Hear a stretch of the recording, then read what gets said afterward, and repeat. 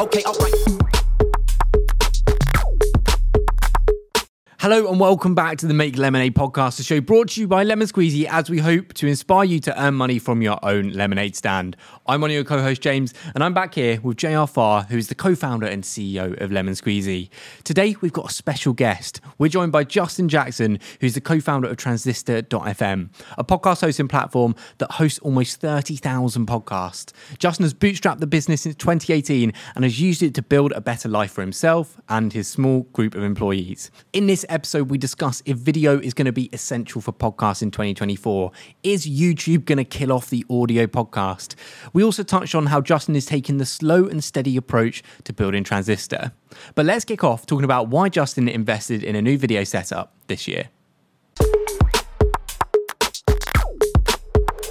Okay, alright. We just touched upon the setup that you've made. It looks absolutely beautiful. Do you think more people should be investing? We've all got lovely setups now. Look at this. Anyone that is watching this on video will go, wow, all three of those lovely setups, but it wasn't this way 6 months ago. So do you think it's essential? Like, why did you make the investment in your space?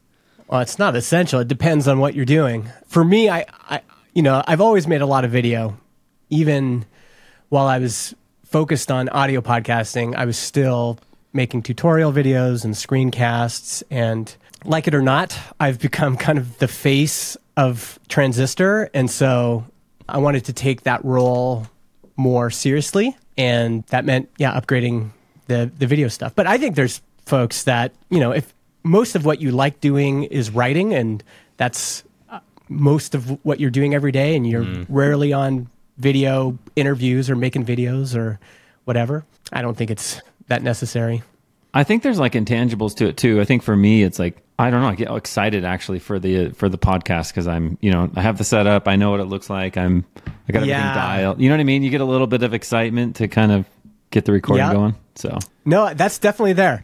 There's some people though, the opposite is true. It's like, oh man, I got to go on video. Please no. Yeah, it's not for everyone. But I do think, and Transistor is an audio podcasting platform, but I do think video is going to be more and more important. I was just going to ask as a follow-up to this, because yes, you run Transistor, you're heavy in podcasts. It seems like a lot of people are consuming podcasts in YouTube.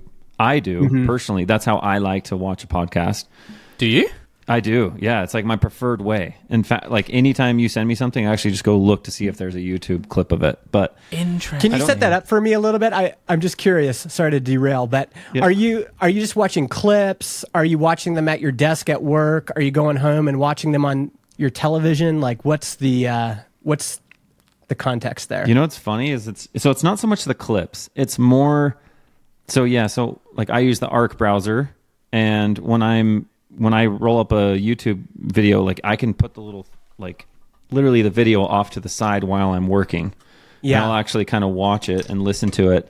And then a lot of times just like at the gym or something, I'll just on the treadmill or something, I'll just literally have the video on and watching it. And so I know a lot of people like the audio, but I think this is going to sound really bad. Maybe this is why it works for me, but my mind will start to race. If I'm listening to something, I'll hear something, and then it'll take me off into a tangent.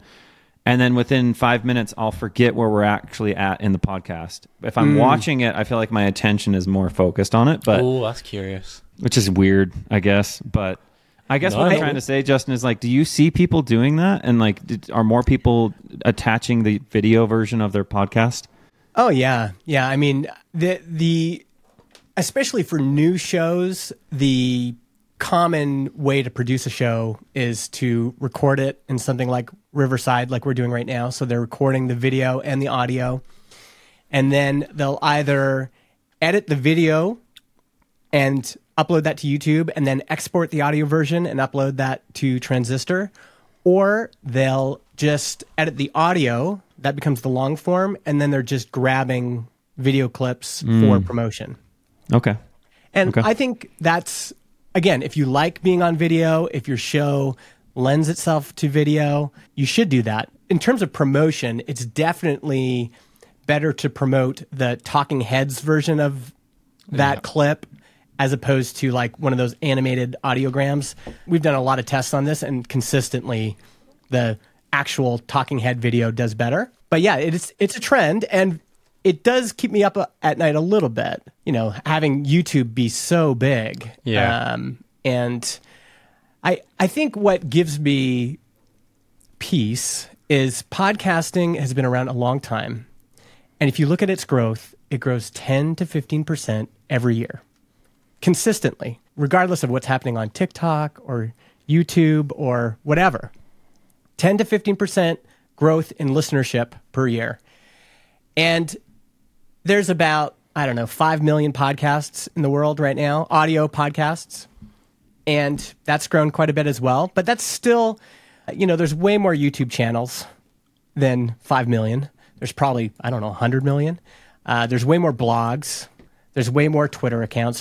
So podcasting has this it's a big enough market that we were able to build a nice business, but it's never going to be a crazy growth, like off the rails behemoth like YouTube or like WordPress or anything like that. It's just 10 to 15% a year. And for us, that's been a great place for us to build a business. And we're seeing now, like for kids, I have 4 kids aged 14 to 21. And when they talk about podcasts, a lot of times they're watching it on YouTube or they're watching clips. But what we've seen is a lot of young people start a podcast, quote unquote, on YouTube. And then eventually they're like, oh, I want to publish this on Spotify and Apple Podcasts and everything.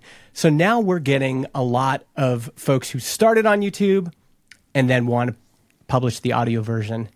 It's the same thing when Anchor came out. That's Spotify's free podcast hosting platform. I was scared. I was like really worried about it because Transistor is credit card up front. You get a 14-day free trial, but then it's like minimum $19 a month. And I talked to my friend Nathan Barry, who runs ConvertKit. I was like, I'm so worried about this. Like Spotify is going to destroy us, And he said, I was worried about the same thing when Substack came around, because Substack, you can start a free email newsletter, and ConvertKit is email newsletters. That's Nathan's company. And he said, Substack is giving us so much business because people start for free on Substack, and then there's either something they don't like about it, they want to level up, they want to become pro, or they're not getting the customer service that they need from a free app. Sometimes when people go on Transistor's live chat and they're like, what's the biggest difference between you and Anchor? And I'm like, well, I'm the CEO of Transistor. I'm pretty sure Daniel Eck at Spotify is not answering your customer support messages. Yeah. So, there's ways you can compete. But to answer your question, video is a threat.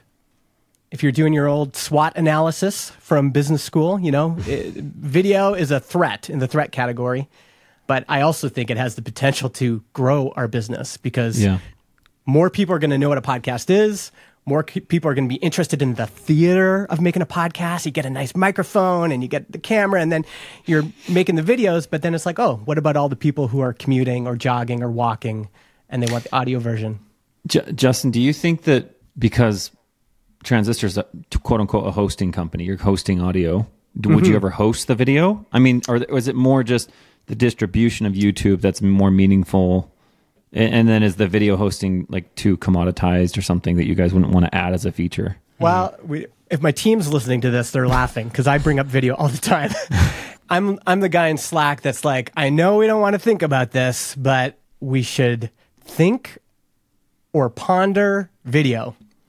And, the engineers on the team, especially my co-founder, John, he's like, video is tough. It requires a lot of bandwidth, and bandwidth is the expensive part. The hosting is pretty cheap, but it's bandwidth. It's sending those files to millions of people that costs you a lot of money.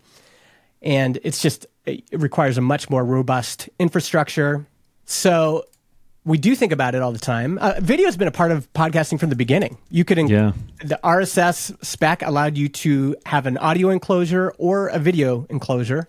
And Apple Podcasts, iTunes, when it launched, had, there used to be a little button you could click audio podcasts or video podcasts, and it would allow you to filter all the video podcasts. That's how I got into podcasting. Is often I'd be like on the bus going to my job downtown, watching Dig Nation on my iPod Video Classic, you know? So it's been around a long time. The thing now is that YouTube just owns video. And so you're fighting a pretty strong current. If we could offer video hosting and people could have a separate feed, for example, that allows them to publish video on Apple Podcasts. Spotify hasn't opened up the video, like we can't distribute video to them right now. And so maybe if Spotify opened it up and maybe if Apple kind of improved their video side, we would consider it. But right now, when people think video, they think YouTube. And honestly, maybe it's one of those things, like maybe it's just better to let YouTube do all that stuff. So sure, it's a threat. It's a threat. Like culturally, everybody could just move to consuming podcasts on video, and that's a threat. But there's also an opportunity there, which is it could just help create a bunch more people that are interested in hosting audio podcasts. So I think our tactic right now is to wait and see. And, if we needed to, I'm sure we could.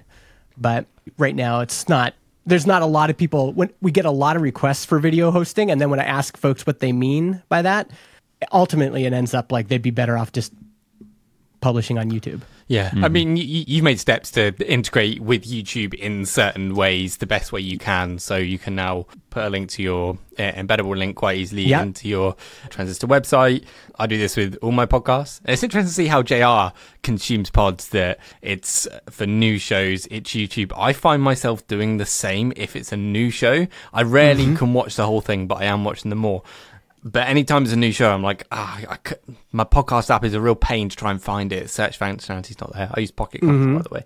Yeah. And so I just go onto YouTube, search up either the person's name that I'm interested in or the podcast. I'll watch it there. And then if I like it, it goes into my podcast app, my regular listening. Yeah. And can we talk about that a bit? Because I think the tech industry is obsessed with reducing friction. And in some ways it's good, right? A good user experience often means reducing friction.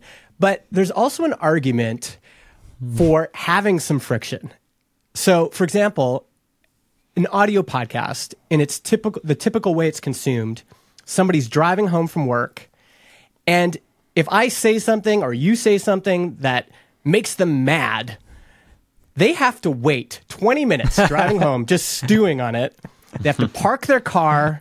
They have to kiss their wife. They have to, pat their kids on the head. And then they can go to their room with their iPhone and go, okay, now I'm going to tell these guys what I think. And that means sending you an email or maybe sending you a tweet. I'd argue that in that case, actually having some friction is a good thing.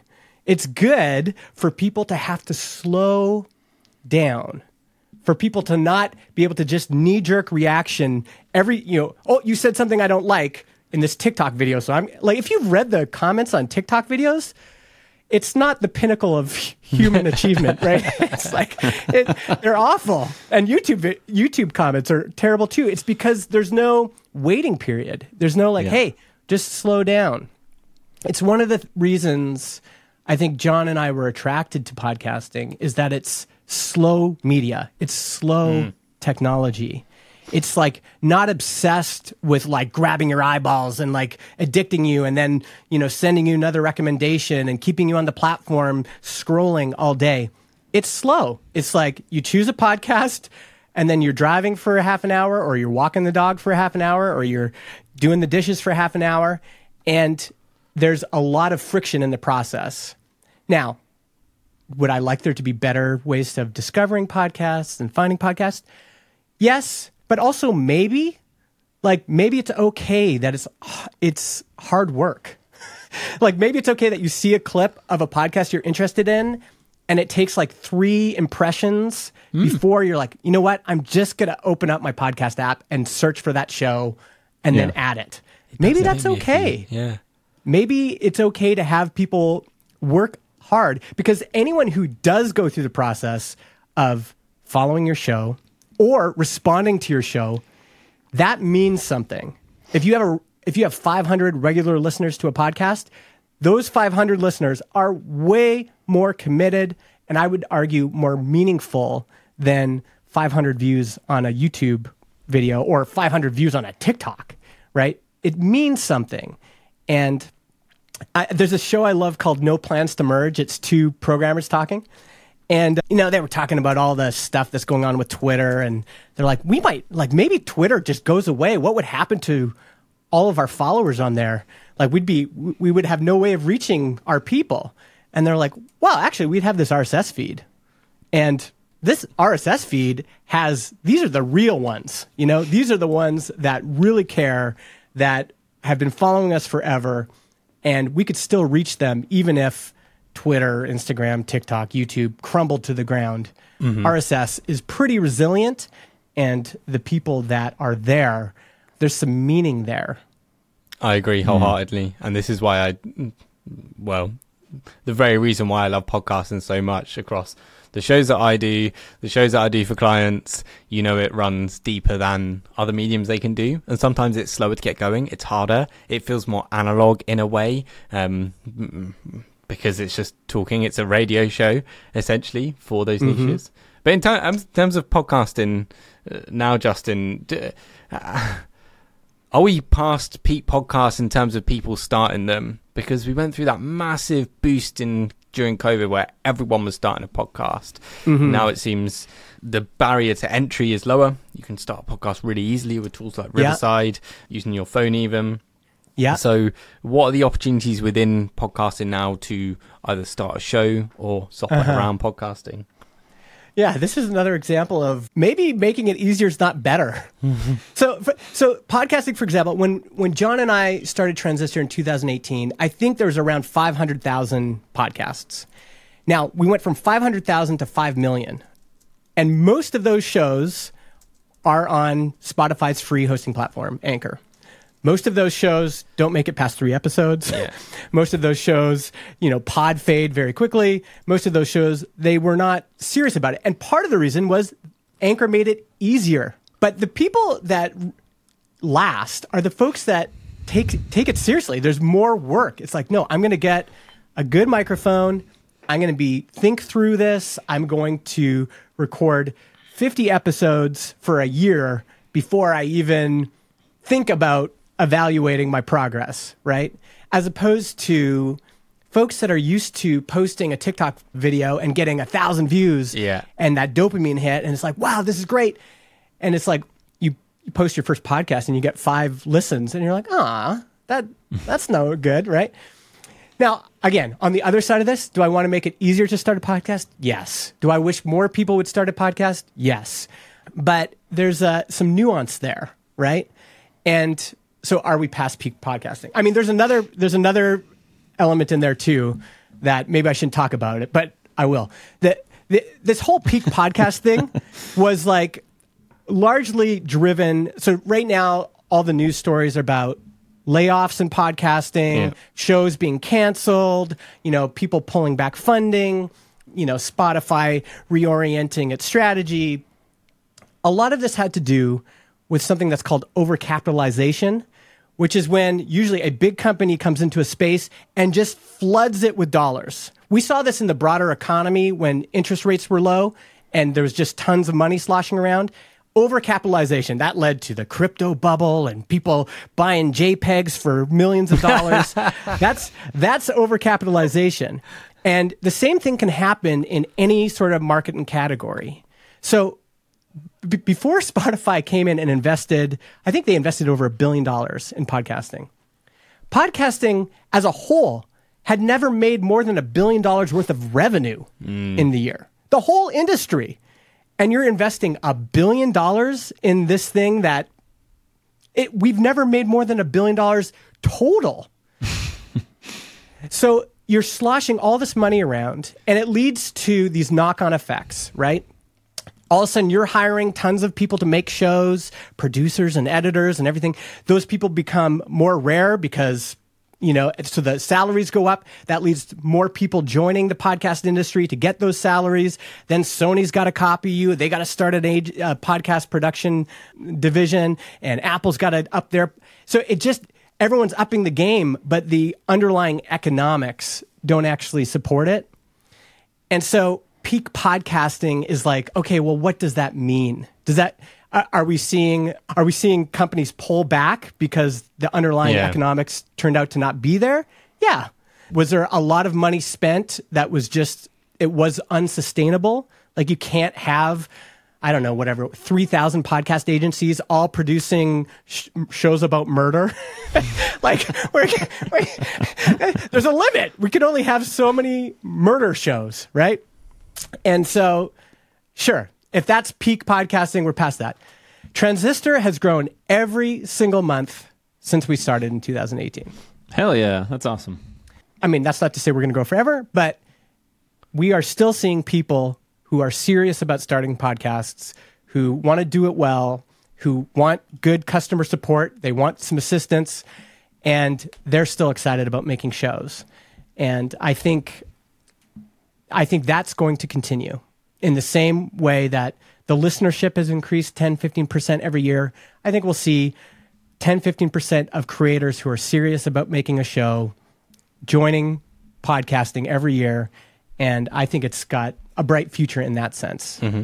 I like this conversation because it's actually teeing up something that I wanted to ask Justin. So when I read your 2023 year in review, I read a lot of your newsletters. Like my favorite one that you've probably ever done was around surfing. Business is surfing? Yep, because I have a similar like analogy. Mm-hmm. But I think that when I read it from like a founder's perspective where you almost sounded like we've hit these goals. I'm not really sure what our new North Star is. Is that okay?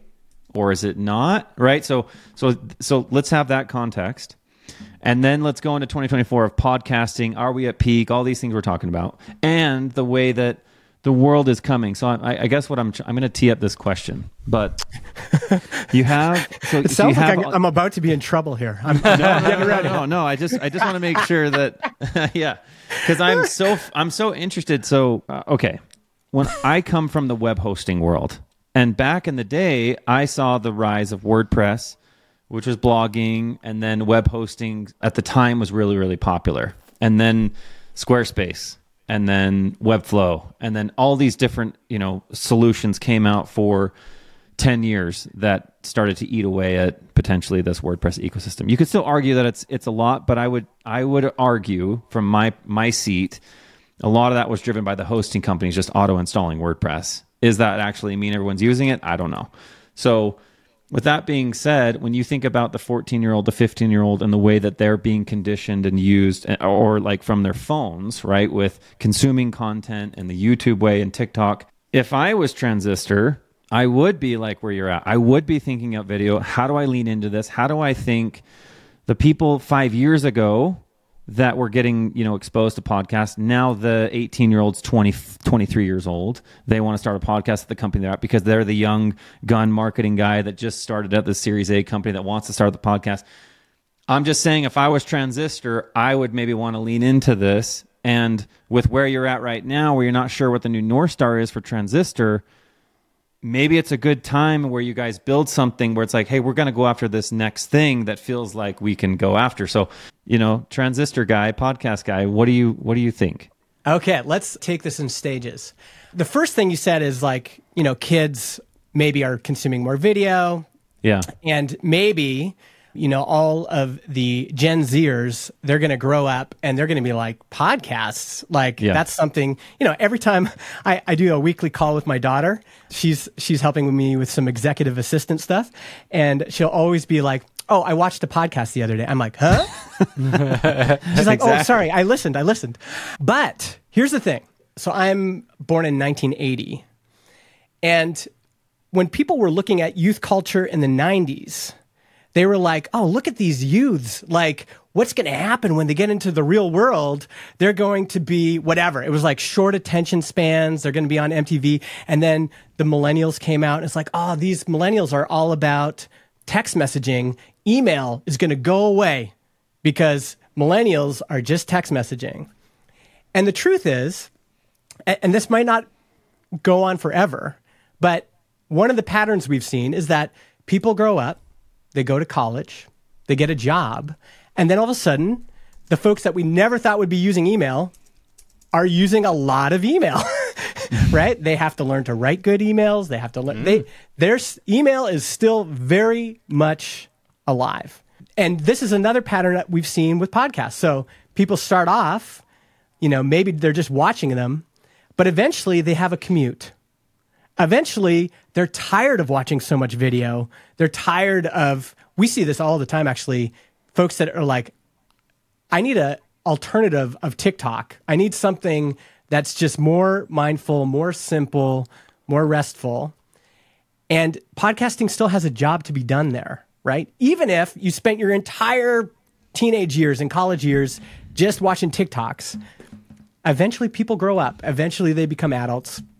And so I don't have a crystal ball. I don't know. But having seen enough of these, I still think there's enough space in audio-only podcasting. Again, this is not, I don't think Transistor's going to be, I don't think Transistor will ever have $100 million in annual revenue. So I'm almost certain of it. I could be wrong, but the market is just not that big. When we were swimming out to catch this wave, I had a pretty good idea of the size and shape and momentum of the wave. And my sense is it'll probably continue like this for a long time. In the same way that people are still writing blogs, people are still reading blogs, people still use RSS feed readers too. Yeah. People are still receiving email newsletters. These things all still exist. And maybe we're not in peak blog anymore. Maybe we're not, whatever. There's still enough space to build a nice long-term business on those, on things like web hosting and WordPress. Like WP Engine is a great business. I would love to have that business. And I think they've still got lots and lots of growth. In our world, we might think, well, nobody uses WordPress anymore. But the WP Engine folks know, like, actually, there's a lot of businesses that use WordPress still. Yeah. Jason said that. So that's a good answer. So you're kind of, you're like, hey, we're here. When you want to come over to this, do this. This is what we're for. So what have you thought about more what your North Star is going to be? Or are you okay with where you're at now, where you're a little bit of like this floating in the abyss kind of thing? Yeah. I think part of that is just our stage now, which is, I spent my whole life in pursuit of building a business that works. So I started, I was putting on raves in high school, and then I was doing web design, and then I was filming wedding videos, and then I opened a snowboard shop, and then I've just had this continual pursuit of building a business that works. And, each of those businesses had elements that worked or whatever. And then the idea for Transistor came along. And at the beginning, you're just so driven. The North Star, especially if you're bootstrapping, is I can't wait until we can go full-time on this.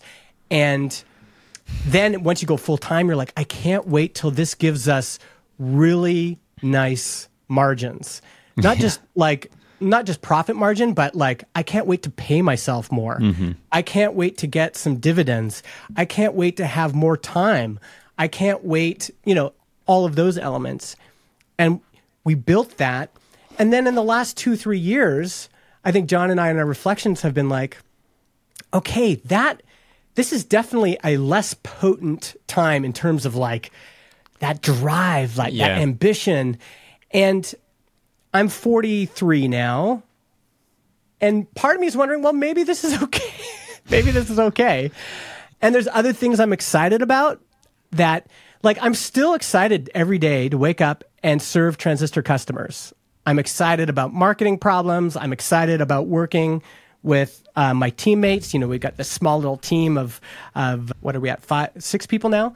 It's just fun. It is fun, but it's different. It's not that same drive we had in the beginning.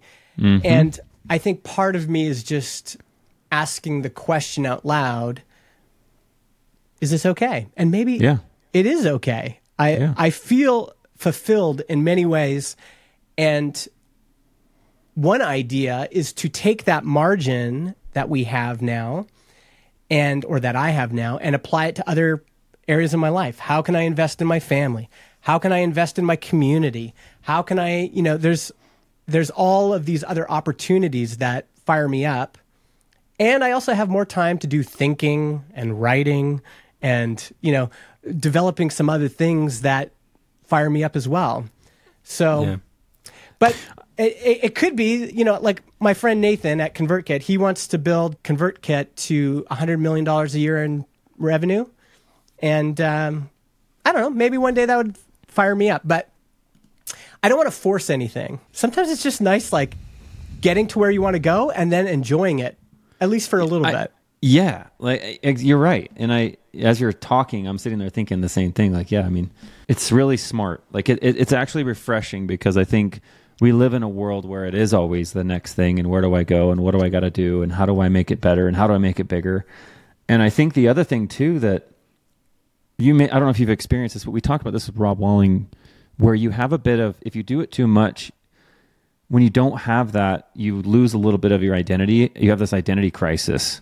And I think by you getting to this point where you're now able to work on different things, invest in different things, build other things, Justin's not just Transistor. Justin is Transistor plus these other things.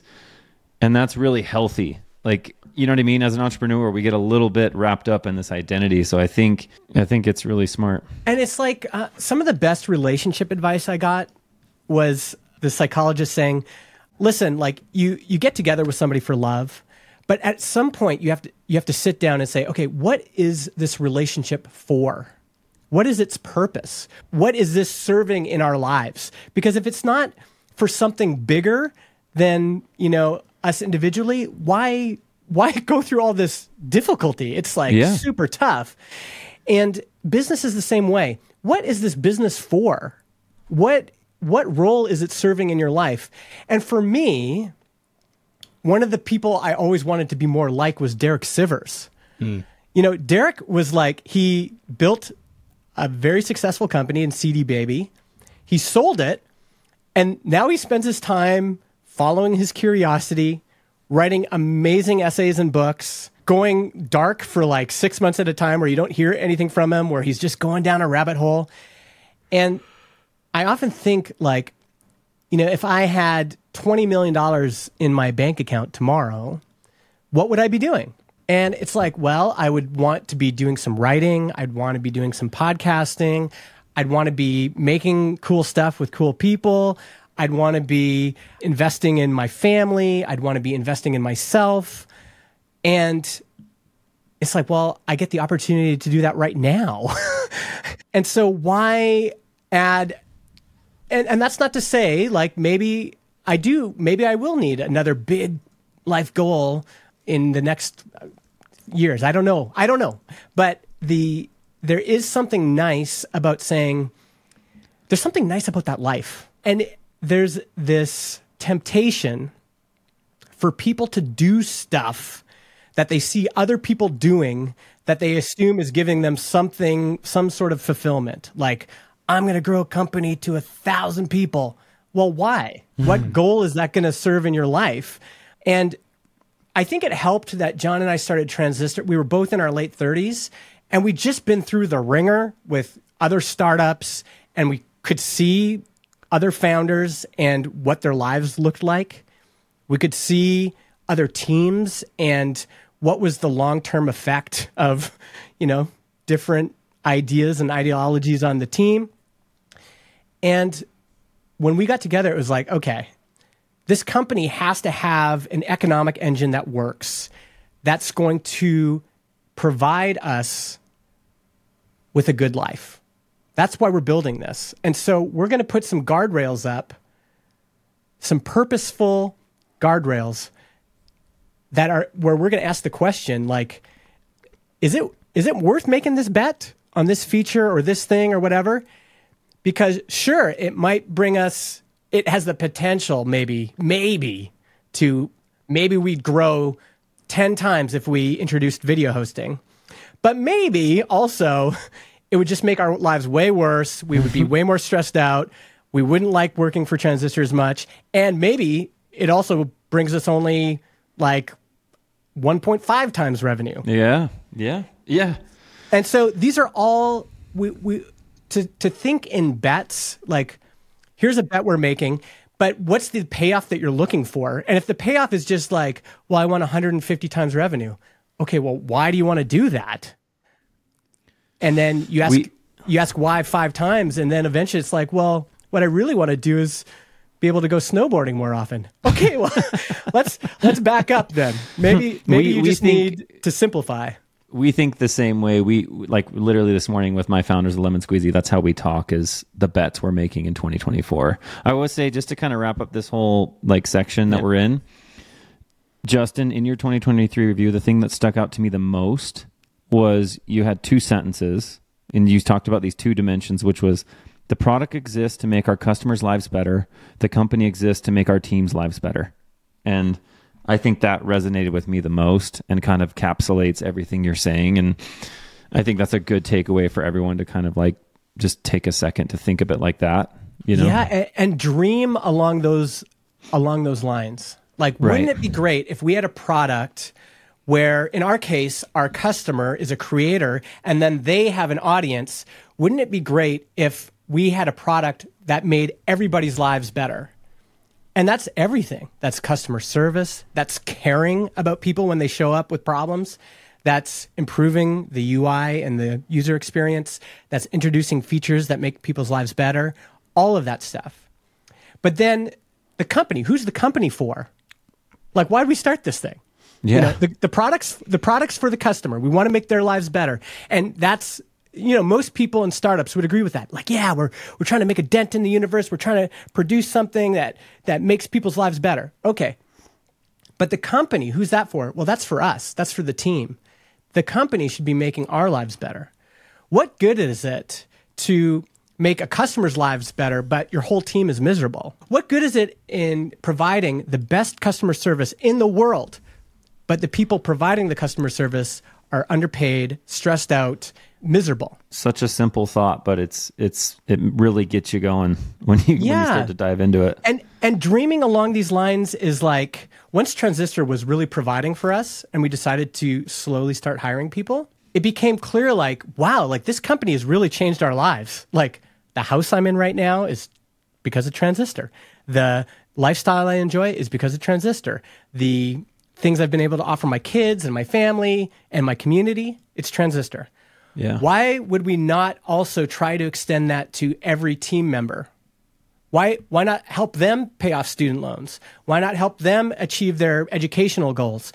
Why not help them make progress in their lives that's meaningful? Why not give them an amazing work-life balance? Because I like it, you know? I love taking time off at Christmas. I love my whole tech career. I never got a Christmas bonus. And I always felt like, man, I'm working my butt off, and I had, 4 young kids, and Christmas is expensive. And I always felt like, man, even if they could give me like $500, just the act would mean so much. And now John and I are the boss, and we're like, we want to do that for our team. Yeah. And it's fun. It's fun. And I think people sometimes get fired up about stuff that they think is going to fulfill them, like growth and whatever, accolades, getting in the media, being famous, where the thing that actually fulfills you is making your family's life better, and then making your team's life better, and making your community better. Yep. That's it, right? And if you're doing that, that's a good life, man. Justin, how many podcasts do you have on Transistor? I think it's like almost 27,000. So we don't have 27,000 customers because you can start unlimited podcasts on one account. Have you thought about selling the company? Oh, yeah, for sure. Is there a number? Is it a number that you have, or is it just, is it not, is it more of a... Okay, so let me talk this through. I have a different answer than my business partner. For me, I have a very good life, but the anxiety I have is I still haven't made and put away enough money that there's like no worries. Mm-hmm. So the anxiety for any, especially bootstrapper, is you've built this thing that has some value, right? Transistor is profitable. It's got good revenue. It's got a lot of customers. It has value, but it's unrealized. And so, I think about like, well, if I died, a lot of that value would just be lost. And so I think if there was the right number, sure. And maybe, I don't know what that would be, but it would have to be considerable. Have you had any interest? Have you had any inbound? What's interesting is we had so much interest in the first 3 years. Like when we were sharing our story and we were sharing our revenue metrics. And I think people also just loved John and I's philosophy. Like there was something about it that resonated with them. We had a lot of inbound interest. And then maybe it's some of my rhetoric now where I'm like, I'm interested, but I'm not interested in the way that people, most acquirers, like I don't want to work for a worse company. I don't want to get acquired by a company that makes my life worse. Right. So deal structure is also important, not just the money. Yeah. Deal structure and it's even a higher bar for my business partner, John. Like he's just like, there's a funny story that I tell, which is like early on, I don't know what they would be, Fortune 50, like a massive corporation we've all heard of. They had about 20 podcasts on Transistor, I think, at the time. Mm-hmm. And someone from head office got a meeting with me and they're like, we want to bring in, we got on the call. He's like, man, I've been talking to all the people internally who use Transistor. They love you. I've been doing research. You're like consistently in the top 3 recommended podcast hosting platforms. We want to do a deal where we bring all of our organization's podcasts to you under one roof, one contract. It would have been like 500 accounts or something like that. Like we're talking a lot of accounts. And I'm like, well, that sounds fine to me. Like it would just go on the website and sign up with your credit card. But he's like, so after this call, let's get my legal team in touch with your legal team, my accounts people in touch with your accounts people. And at the time, it was like just John and I. We were the only 2 people. And I was like, whoa, hold up, stop. I said, we don't have all those people. Like, and he's like, what do you mean? I'm like, Transistor's just 2 people. It's just me and my buddy John. And he was like, what? You're running a whole company with 2 people? And I said, yeah, it's just us. And he said, well, I'm offering you a lot of money. Like if we sign this deal, this enterprise contract, sure, it's going to be some pain to go through it. And sure, you're going to have to offer us some additional things. And I said, well, if we have to sign all that contract, I'm not interested because we'd have to hire like 10 people just to, and it sounds like hell. Like I just don't want to do that. And he said, well, if you do that, you're going to lose out on this deal. I said, that's okay. I'd rather just have a better life. I said, like, literally, after this call, I'm going snowboarding. And he's like, he just couldn't believe it that I was like not willing to bend over backwards and like do, because he was used to people going, what, 5 accounts? Okay, I'll do everything. I was like, no, I want a good life. And he kind of sat back for like, I don't know, a good minute. And he kind of leans into his microphone and goes, what if we bought you? And I said, there's just no way we would come and work for you because I know what it would be like. It would be worse. We wouldn't have a good life. We'd have to give up everything we've built. I wasn't rude about it, but at the end of the call, he was just like, respect, man. Like, I think it's great. And so we didn't get that contract and we've been fine. And we didn't get acquired by them. And guaranteed our lives are better because we weren't acquired. Mm-hmm. You know what I mean? Well, Justin, I think we're going to wrap up on time here. We've had more stuff we want to talk about, but specifically, because I saw your year in review in almost 2 parts. You got part 1, which was Transistor. Yeah, we're sort of building this company and life for ourselves. Then the second half I loved because I felt like you were just more passionate about that stuff. Mm-hmm. Yeah, that's what I was trying to allude to earlier when I brought that up. Yeah, family business is awesome. I love that you've. Yeah, Yeah. I wanted to ask about you investing in indie businesses and how you're thinking about doing that. We'll have to do a part 2. I think that's a good way to actually end it because I am very passionate about Transistor because of what it's enabling. It's enabling me to do great work at work. It's enabling me to work with great people, serve amazing customers. And then the other part of our lives, which aren't work, it's enabled all this other stuff that, frankly, should be more exciting. Yeah. Family, friendships, community, living life, making memories, going on adventures. That's real life. And this little piece that people focus on in entrepreneurship is like actually, it's significant, but only in the sense that it becomes the engine for your actual life. So Right.